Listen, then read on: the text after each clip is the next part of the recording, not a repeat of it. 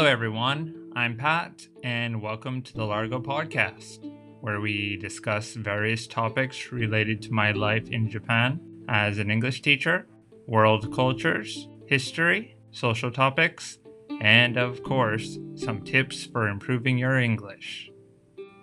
東京の神保町にある Largo Language School のパット先生のポッドキャストです。よろしくお願いします。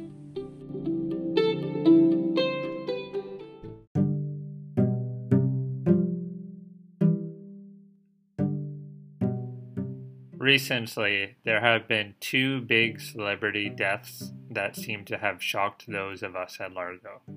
The first was Sakurai Atsushi of Bakuchiku, and the second was Matthew Perry of the American sitcom Friends.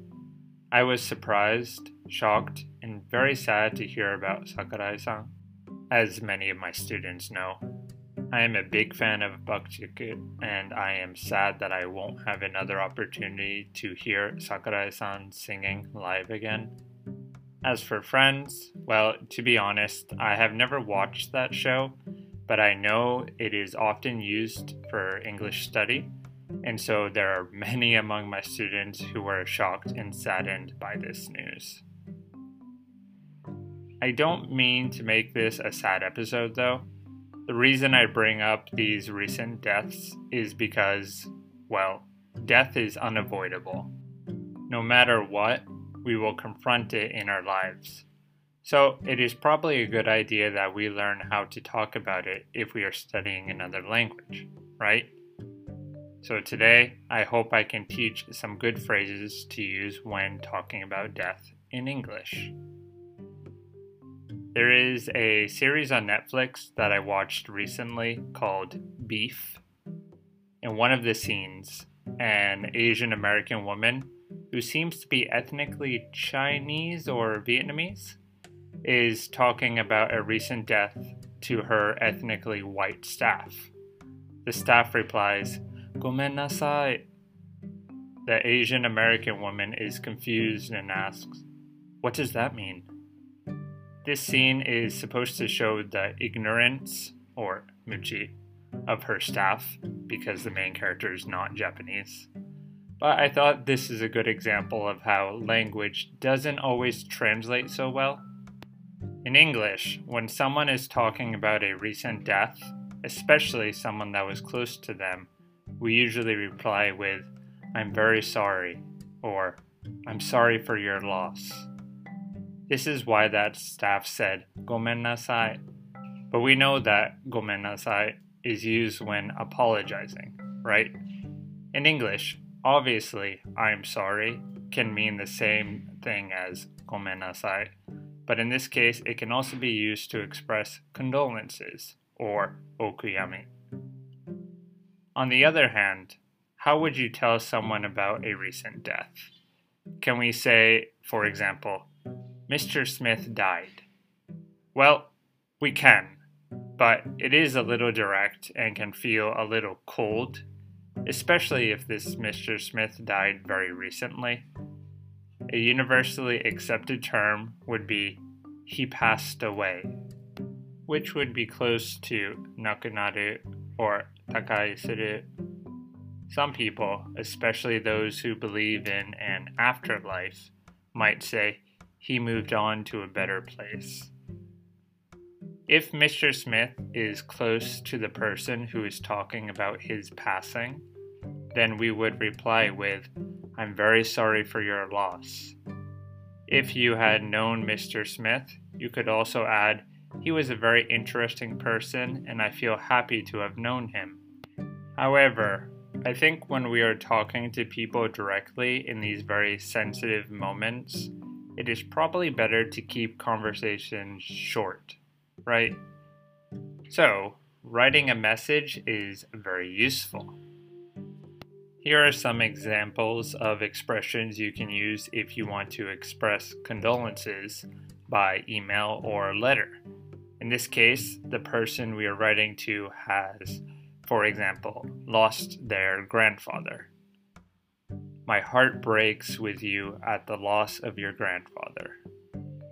Your grandfather lived a long life. I will cherish the many memories we had together.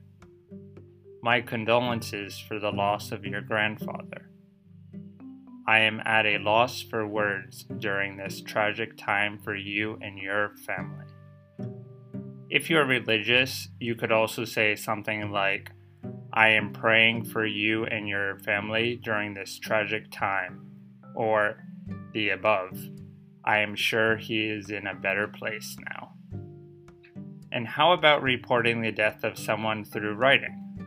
For example, you had a meeting with someone and you need to cancel because your grandfather, for example, passed away, and it is necessary that they know this information. For example, you want to cancel your English lesson with me. In your email, you could say, Hi Pat, unfortunately I need to cancel my next lesson. Actually, my grandfather passed away last night, so I will be busy for a little while. I will contact you again when things calm down. Thank you for your understanding. Finally, how do we talk about death when it is someone who isn't so close to us? For example, in the situation with Matthew Perry, it would be strange to say, I'm very sorry for your loss, to someone who is just a fan, right? I mean, if they were a super fan, it might be appropriate, but the best thing to say would probably be, that's unfortunate and sad. Okay, I know this wasn't a very happy episode, but unfortunately, this is life, and it is important that we are able to talk about these things, right? Before we finish, let me just share a small story that cheered me up. I went to see my favorite band, Dirangre, the other night. If you don't know this band, that is fine, but they were influenced by Bakchik, and so they were saddened by Sakurai-san's passing.